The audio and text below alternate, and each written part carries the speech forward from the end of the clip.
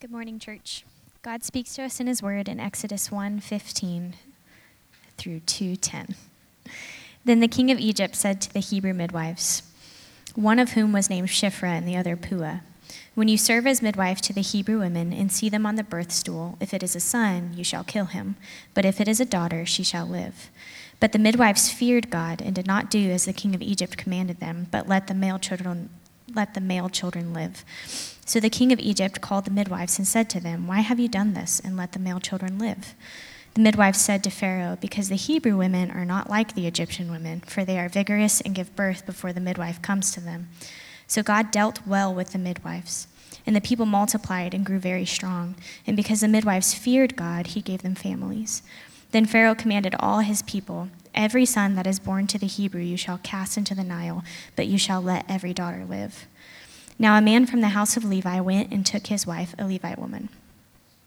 The woman conceived and bore a son, and when she saw that he was a fine child, she hid him 3 months. When she could hide him no longer, she took for him a basket made of bulrushes and daubed it with bitumen and pitch. She put the child in it and placed it among the reeds by the river bank. And his sister stood at a distance to know what would be done to him. Now the daughter of Pharaoh came down to bathe at the river, while her young woman walked beside the river. She saw the basket among the reeds and sent her servant woman, and she took it. When she opened it, she saw the child, and behold, the baby was crying. She took pity on him and said, this is one of the Hebrews' children. Then his sister said to Pharaoh's daughter, shall I go and call you a nurse from the Hebrew women to nurse the child for you? And Pharaoh's daughter said to her, go. So the girl went and called the child's mother. And Pharaoh's daughter said to her, take this child away to nurse him for me, and I will give you your wages. So the woman took the child and nursed him. When the child grew older, she brought him to Pharaoh's daughter, and he became her son. She called him Moses, because, she said, I drew him out of the water. This is the word of the Lord.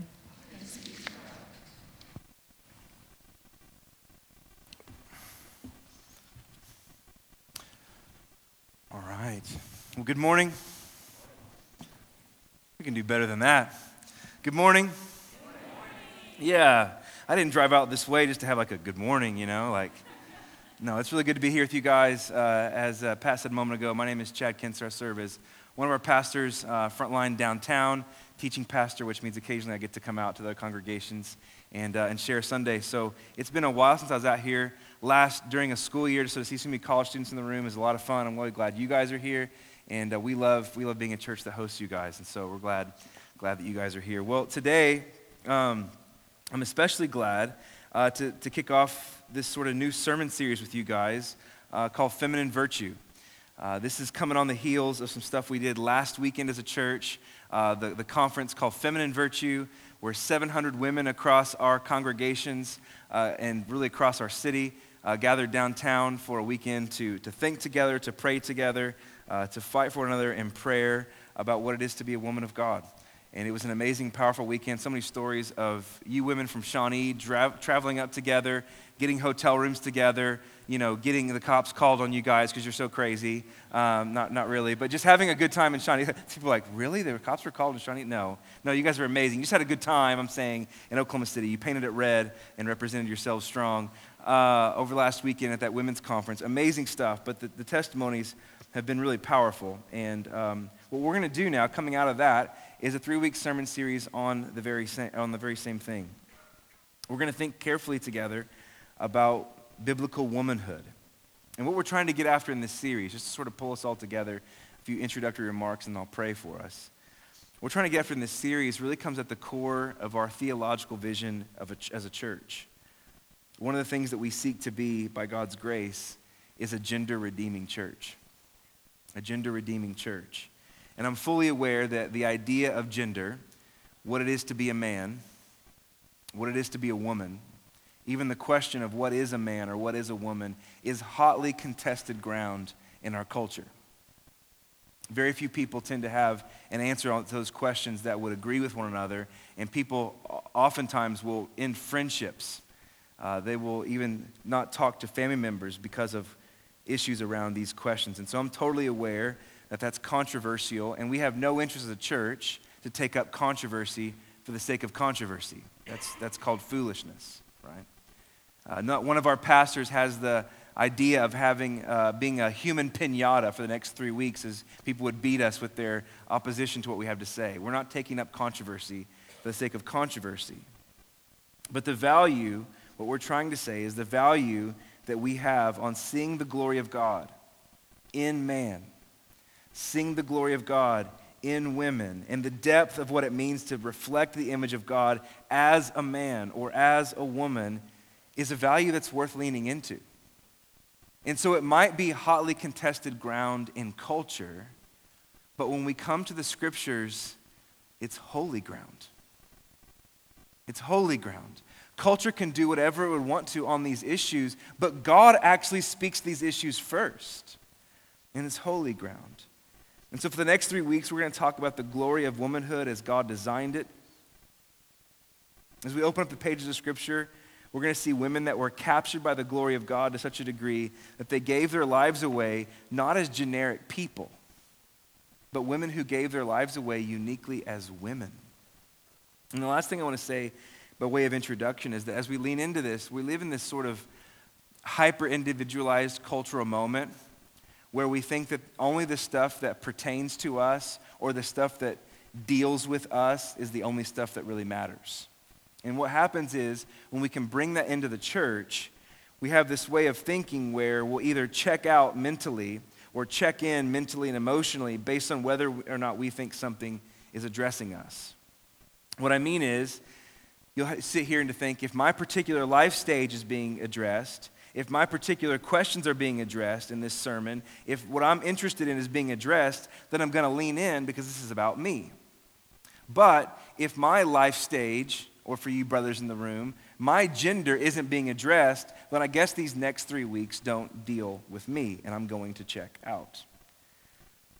And the idea is, what I want us to see is that not only does God want to offer over the next 3 weeks what I believe to be some really powerful transformation to the sisters in our church, this is actually a moment of discipleship for all of us. Hey, isn't it true that what's good for one member of a family is actually good for the whole family? When one member flourishes, doesn't the whole family flourish? If that's true in a biological family, then it's certainly true as the people of God. And so what we're praying for is not just you sisters in the room. You sisters have been prayed for fervently by our elders, by our women leaders in the church, have been prayed for fervently. The conference was an expression of that. But we're also praying for you brothers, for you men in the room. We're praying that God would give amazing gifts to you sisters over the next few weeks, but we're also praying, brothers, that God would give us the gifts of repentance for the ways that we have failed to appreciate and to dignify and to recognize what God has given in the sisters around us. We need to repent. But we also need to be drawn out with new gratitude, not just about sorrow for ways we've missed it, but gratitude for ways that he's still inviting us by his grace to live along these beautiful sisters. And so we're praying these sorts of things. And I want to be clear and upfront as I pray now that the mystery of womanhood is profound. And I don't want you to have the expectation that somehow in these 3 weeks that we're going to have sort of a comprehensive overview of what it is to be a woman. That's not the idea of these next 3 weeks. We're not going to possibly get to every issue. We're not going to possibly be able to answer every question. But what we have done is there's been a whole host of resources that have been helpful to our leadership community. We've posted those on our church website. So if you care to read more or think more or know what we've been reading and what we've been thinking about, you can go there and check that out. And we'd love to have those conversations continue. So with all of that as a bit of introductory matter, where we're headed the next few weeks, if you please pray for me, I'll pray for you, and then we'll jump in. Sound good? All right. Excuse me. That was the most awkward cough of all time. Our God, we come to you. And I just want to confess, because I feel my own physical frailty today. I want to confess, God, that we're frail in every way before you. We don't understand much of anything like we should. We don't understand ourselves like we should. We don't understand you to the degree that your word proclaims you to us. And so God, I'm asking over the next few weeks and even today, would you give us the gift, Holy Spirit? Jesus, would you pour out the Holy Spirit on this place? Would you lead us into truth just like you say you will? Would you lead us to understanding? Would you lead us to discernment? Would you lead us to precious places for the women in this room of feeling affirmed by God their Father? Of receiving the dignity that comes from the living God? And I pray, God, would you address all of us together, even the brothers in the room, where we would come together and we would confess again that it is good to be made man and woman both in the image of God. Help us to live a fully human life and not reducing ourselves to sort of the ideas of the world. We want to submit ourselves to the truth of Holy Scripture. And we offer this prayer in the strong name of Jesus, and everybody said, amen. Well, the only reason that we get to talk about God, think about that for a second. The only way we get to talk about God, the only way that we get to talk about any of this is that 2,000 years ago, we believe that God broke through and God showed up at ground zero. And when he did, darkness started to be pushed back. And when God showed up at ground zero and darkness started to be pushed back, all of that was happening through a young woman's receptivity to God and to life. Quite literally, you can say that the kingdom of God dawned in a virgin's womb. Think about that. With Mary's yes to God, the gloom of sin, the darkness of death, and the demonic powers and principalities were being scattered through the birth of this woman's baby. It was her willingness to carry his life and to bring his life into the world with all the sacrifice that came around it, with all the pain that would come around it, with all the ridicule that she would face because of it. It came with her yes to God, and it quite literally changed everything. What Mary did in saying yes to God and the birth of Jesus quite literally changed everything. One of my favorite pastors and thinkers is a guy in the UK. His name is Andrew Wilson, and he says it this way. The world fell, talking about sin. The world fell in a man through a woman, Adam and Eve. And the world is redeemed similarly in a man through a woman, the Lord Jesus and his mother Mary. And so while it's true that no other woman will give birth to God incarnate, no matter how amazing we think our kids are, they're not God incarnate like hers. And though millions of women will never experience the unique joys and pains of biological motherhood, all the sisters of Mary, all women are called into the glory of offering life to the world. All women are called to that. And so today is about the feminine power to give life, to foster life, to cultivate life. One of the greatest things that God is revealing of himself in woman, and it's true of all women. It's true today if you have children. It's true today if you've experienced the pain of not being able to have children. It's true today for women who through life circumstances don't have children. All women are created in the beginning and by God's design as life givers. Genesis 3 and verse 20 says this, the man called his wife's name Eve because, I love that language, he called her Eve, not like, here's a random name that I like. He called her Eve because she was the mother of all living. The language of that verse mattered when Adam said those words, and the language of that verse matters today. When Adam called his wife's name Eve, which simply means life or living, when he called her that, when he described her this way, he was describing something of her unique God-given essence as he recognized it. He is able to look at her and say, there's something about you that's different than me. We're the same in so many ways. We share so many commonalities, but there's a wiring, there's an essence, even just by the visual, you're different than me. And notice this, Adam names her this. He recognizes the life-giving nature of her essence. He's not creating that. God is the one who created it. God is the one who gave it. But she's recognized as the mother of all living. She's recognized as one who can bring life even before she carried a child. They hadn't known each other in that biblical sense at Genesis 3:20 yet. That's amazing. He's naming something about the power she has even before she's ever carried a child. And that's what I mean when I say that part of what God is revealing in woman, and this is true of all women regardless of circumstance. What I want us to see today as we turn to Exodus chapters 1 and 2, that passage that was read moments ago, is the beautiful invitation of God to women to be life givers. And to be life givers includes all the kind of relational fostering of life, all the kind of like spiritual work of like spiritual motherhood. Everyone in here has women who have sort of mothered them who weren't their biological mothers, and that's amazing and beautiful. Relational motherhood, spiritual motherhood, just sort of fostering the life that God is bringing, but it also extends to biological motherhood. And so let me give you a little bit of background into this passage in Exodus 1 and 2. The Exodus, this deliverance narrative of from Israel from slavery to Egypt, is the definitive redemptive work in the Old Testament. And what's amazing about the work of redemption that God brought to deliver his people from slavery is that ever before Moses showed up, ever before Moses came onto the scene, before the Passover event, before those epic scenes later in the book of Exodus, before God brings judgment on the gods of Egypt, before the parting of the Red Sea, where Charleston Heston rages through, before any of that stuff, at the beginning of this book, before any of that happens, God raises up a resistance movement to defy the culture of death and to defy the culture of enslavement that was present within Egypt.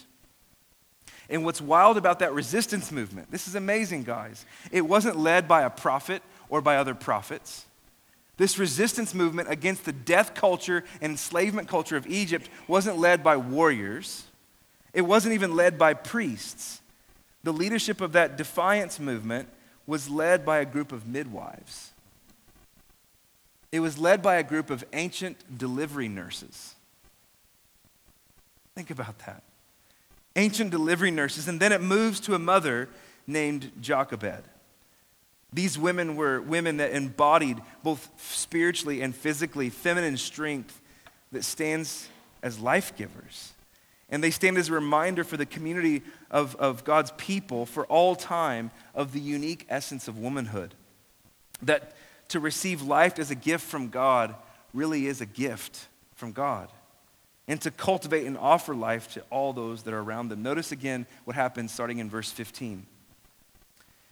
It says, "Then the king of Egypt said to the Hebrew midwives," one of them was named Shiphrah and the other Puah, which I think ought to be top 10 names this year in our children's ministry. "When you serve as a midwife to the Hebrew women, and you see them on the birth stool, if it's a son," the Egyptian king says, "you shall kill him. But if it's a daughter, she shall live." But the midwives feared God, and they didn't do as the king of Egypt commanded them, but they let the male children live. And so the king of Egypt called the midwives and said to them, "Why have you done this? You let the male children live." And the midwives said to Pharaoh, in this sort of politically shrewd way, I love this, "Well, because the Hebrew women, they're not like the Egyptian women. They're all the more vigorous, and they give birth before we can show up." And so God dealt well with the midwives, and he multiplied the people, and they grew strong. And because of the midwives, verse 21, because the midwives feared God, he gave them families. And then Pharaoh commanded all his people, "Every son that is born to the Hebrews, you shall cast it into the Nile, but you shall let every daughter live." This passage speaks to the courage of these midwives who at the time may or may not have been mothers. Some of them later became mothers, but at the time, many of them weren't. But they say something amazing about their feminine courage and their burden for life. And the first thing that stands out is that twice in this passage it says that these women feared God. They feared God. And what's amazing about this, they were the ones who started the defiance movement. Realize that.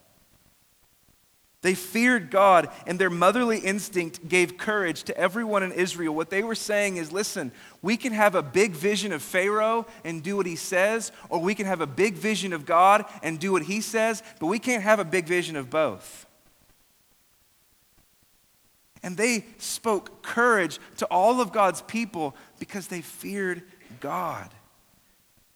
Pharaoh nor the world gets to tell us who we are. Pharaoh nor the world gets to tell us who we must be. Pharaoh nor the world gets to tell us what we must do. Those prerogatives belong to God alone. After all, we're made in his image. They feared God.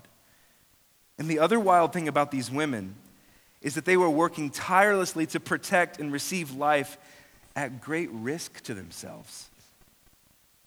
They could have been killed. Like, to even look Pharaoh in the eye was a death sentence. And he gave them the command to kill all of the male children, and yet they let them live. They were doing this at great risk of their own lives. It was a great inconvenience to themselves. They were willing to stand in the mess of all of this for the joy of what was on the other side. Remember, in verse 18, Pharaoh calls them and says, "Why didn't you do what I told you to do?" And they had this wise way of giving a non-answer to his predatory question. But what they were essentially saying is this: when God gives you a gift, you don't throw it in the Nile. When God gives life, it's not something you can just pitch into a river. That's what they're essentially saying. And I'm a father of 4 kids myself. I've got 2 daughters, 12 and 10. I've got 2 sons, 8 and 6. And I'm a pastor in this church, which is a lot of young families in this church. And here's something that I know that these midwives also bear witness to. Babies aren't born at convenient times. They're just not. Babies are incredibly inconsiderate human beings. They don't tend to care what you think about stuff. They don't observe banker hours. They don't care if you want a nap. They don't care if it's too hot. They don't care if it's too cold. They don't care if it's too early in the morning. They don't care if it's too late at night. They want what they want, and they're going to come into the world when they're going to come into the world as God determines it. And so what these midwives are modeling for us is the kind of willingness to be inconvenienced by life. To be inconvenienced by life. These midwives are saying something powerful about feminine essence that's really about human essence, but specifically what's going on here is they weren't the center of their own life. These weren't their own children. These weren't even the children of their own immediate family members. They're just recognizing life is coming forward. And these women, I'm going to say this twice because this is amazing. These women were willing to risk their own lives and lay it down for the flourishing of another. These women were willing to risk their own lives and lay it down for the flourishing of another. That's not just courage. Do you hear the echoes of that in the gospel itself? That our Lord Jesus laid down his own life at risk to himself for the flourishing of another. Life-giving and motherhood are shadows of what lie at the core of the very heartbeat of God's love for humanity.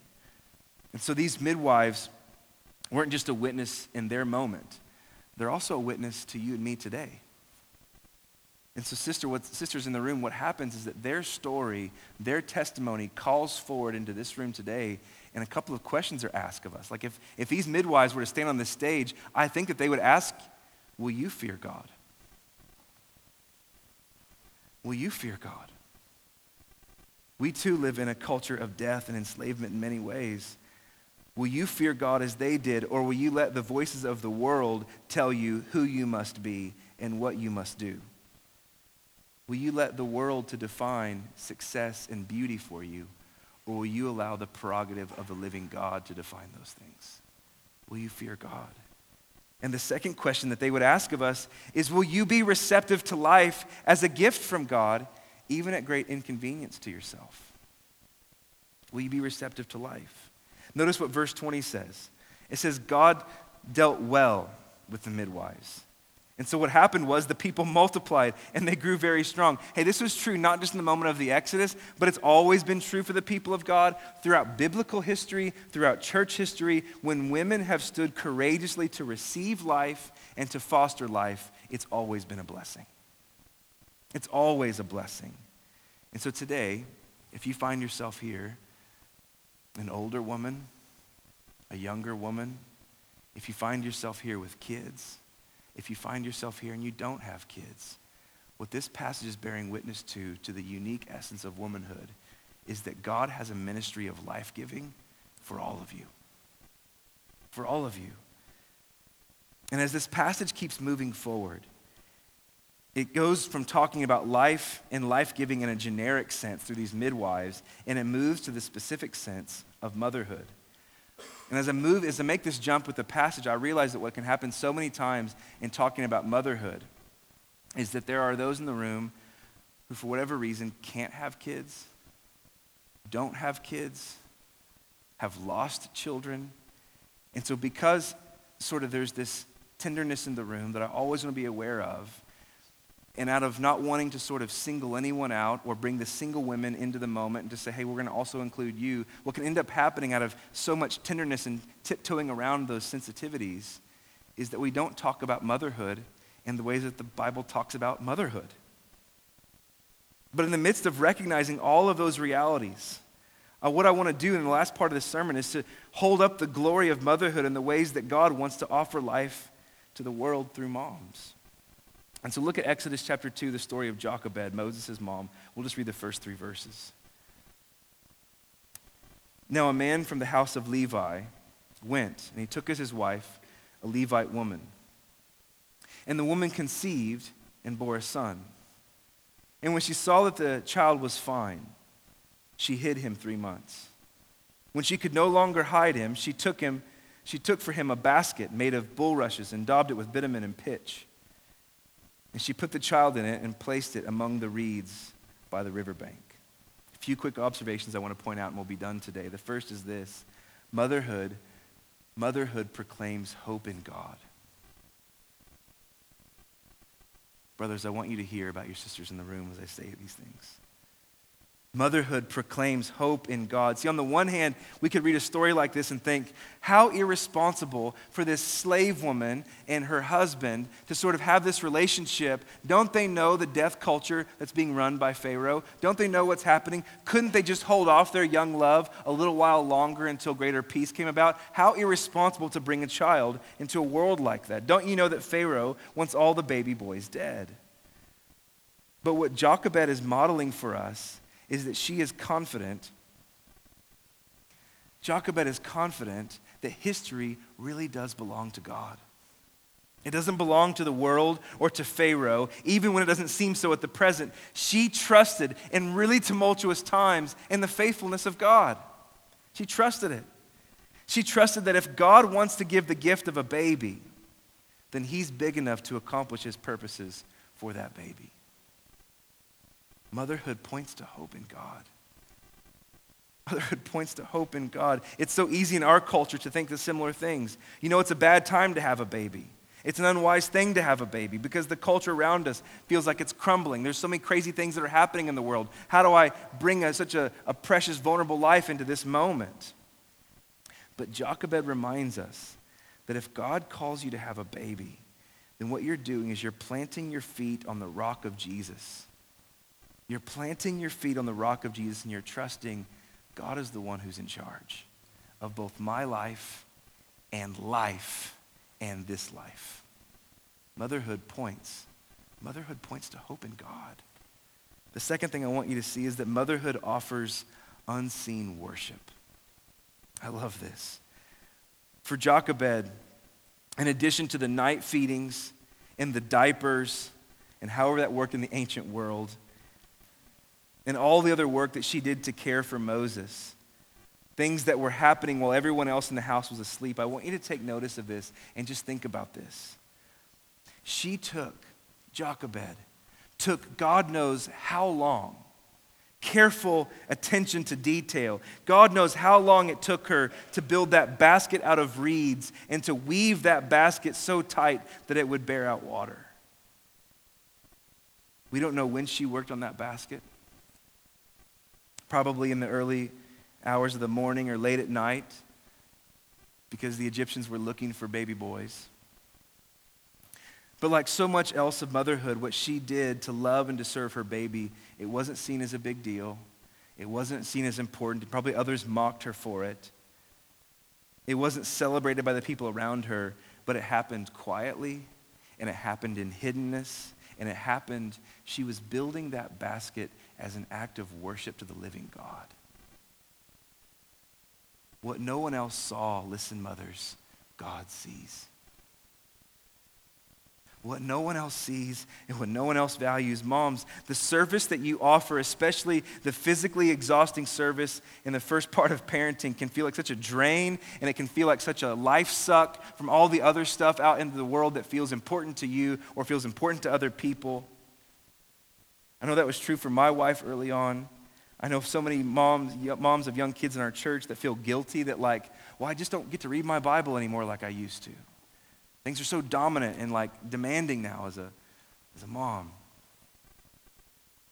And listen, what I want you to hear is those little acts of service, those things that are unseen, those things that are menial. I'm talking about the changing of diapers, the nursing of babies, the ways in which you care for the wounds of a scraped knee. Those unseen things, when they're done as an act of love and worship, or done as an act of love, they are worship unto God. That's worship. When you understand the gift of life, changing a diaper could actually be something that's reflected back as worship unto God. Like quite literally, those things for so many moms where you feel unappreciated and unseen, those are some of the crowns that you will throw at the feet of Jesus on the great day. Those are acts of worship to sustain life. Those are good things. And those things matter, even if our culture tells you they don't matter. Our culture loves to celebrate big and sexy things done publicly. But throughout the scriptures, our God delights in quiet and hidden things done in the secret place for his glory. That's so much of what's happening in motherhood.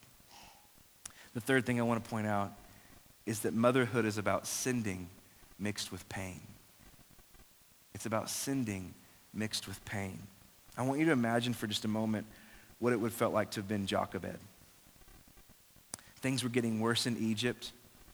It went from Pharaoh commanding that all the midwives would kill baby boys to Pharaoh making a public decree that anybody can and should kill these baby boys. And she hides Moses for as long as she possibly can. It tells us she hid him for 3 months.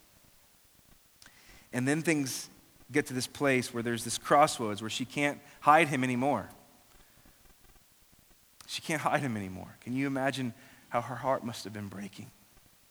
What's going to happen to my beautiful son? And so what Jochebed did was something that's this an acute level, sort of concentrated version of literally what every mom has to do. She lets her baby go, and she trusts God. Like, there's ways where I try to think about what she must have been understanding, and I just confess I'll never fully understand this. But I do feel some of my wife's struggle as our kids are growing older and we have less control than we once did, and certainly empty nesters understand this to an even larger degree. There's a releasing and there's a trusting that mothers have to face at an acute level that's just special, and it's a model for the rest of the church. Remember what Simeon the prophet said to Mary when she entered into the temple. He said to her, "For you to mother him is going to be like a sword piercing your soul."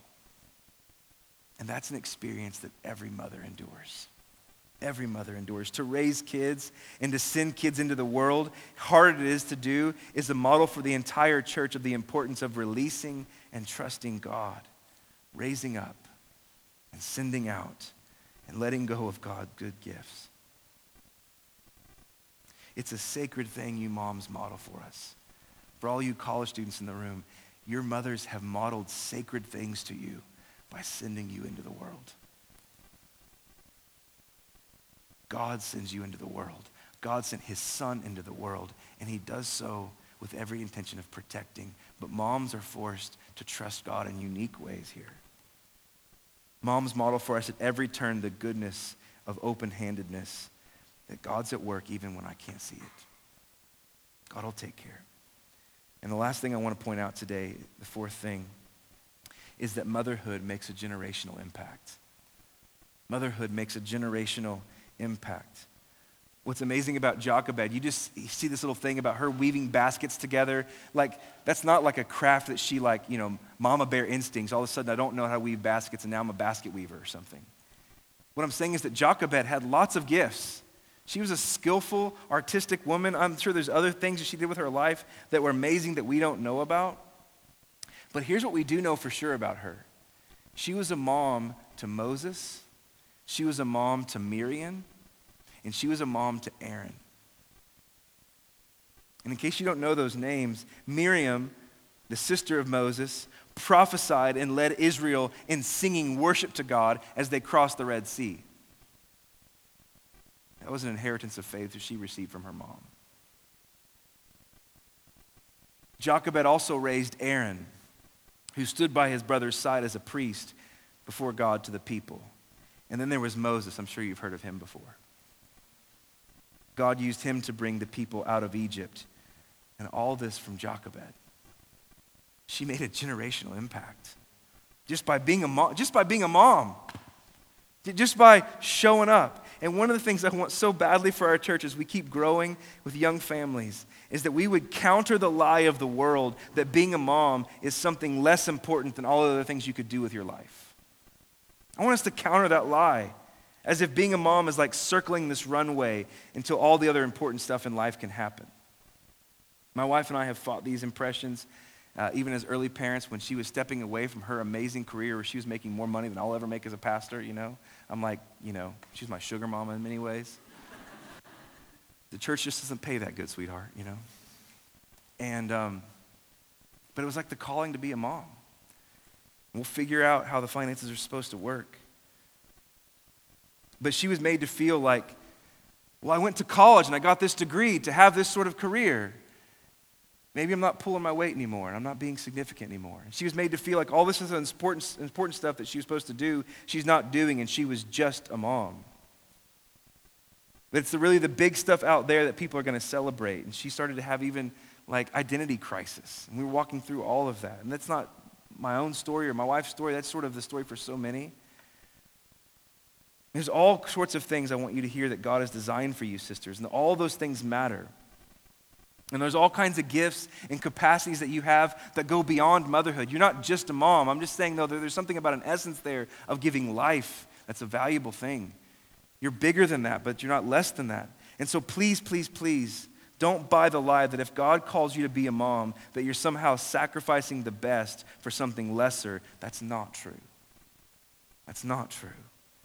Quite literally, I'm prepared to make this statement. Quite literally, moms shape the history of the world when they give their life to their kids. You're shaping the world.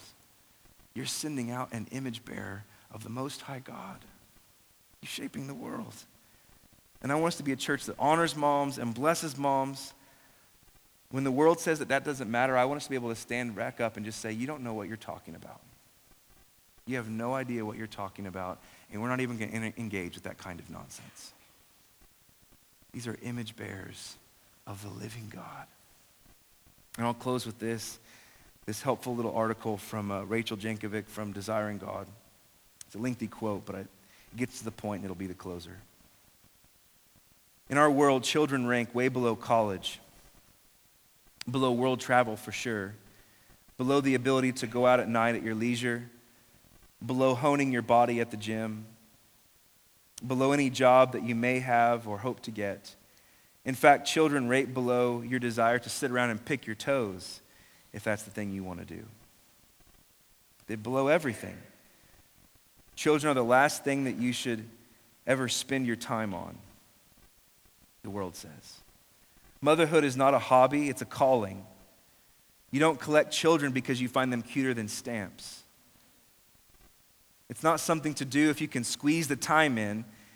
It's what God gave you time for. Christian mothers carry their children in hostile territory. When you are in public with them, you are standing with and defending the objects of cultural dislike. They represent inconvenience. You publicly testify that you value what God values and that you refuse to value what the world values.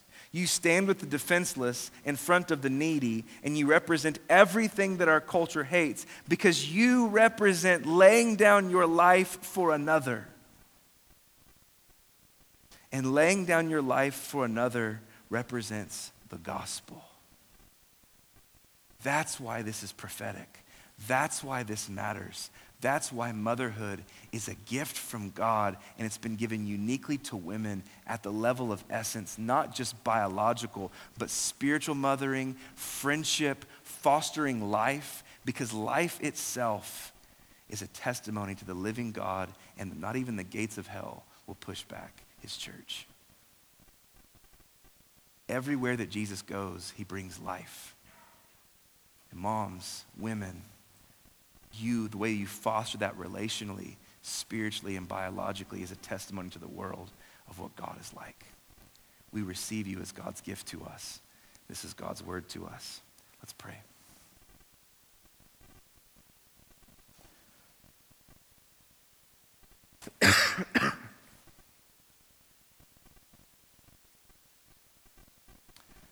Our Father, I do pray this morning that my sisters have been edified and built up. I thank you for the way that every woman in this room, by their just essence of womanhood and femininity, points to hope in God. I thank you for the way that you foster life uniquely through them. And that all of us have felt built up at points in our life because of our relationship to a female. God, I also thank you for the way that moms, God, I thank you for the way that moms carry out so much prophetic ministry through unseen worship. And God, would you help us to be a church that would testify of your gift of life by receiving it at great cost and inconvenience to ourselves, just like the Lord Jesus did. I pray, God, where there's pain in this room, where there's loss in this room, where there's lament in this room, Holy Spirit, I pray that you would point those women and those sisters to the Lord Jesus, who is their covering. For every woman who's barren, you've always been a present help. You've always comforted the sorrowful. And you've also always testified of their dignity. And so, God, we offer ourselves to you as brothers and sisters. We offer ourselves to you as moms and dads. We offer ourselves to you as men and women made by you and made for you. And we offer this prayer in the strong name of our Lord Jesus, and all we said together is amen.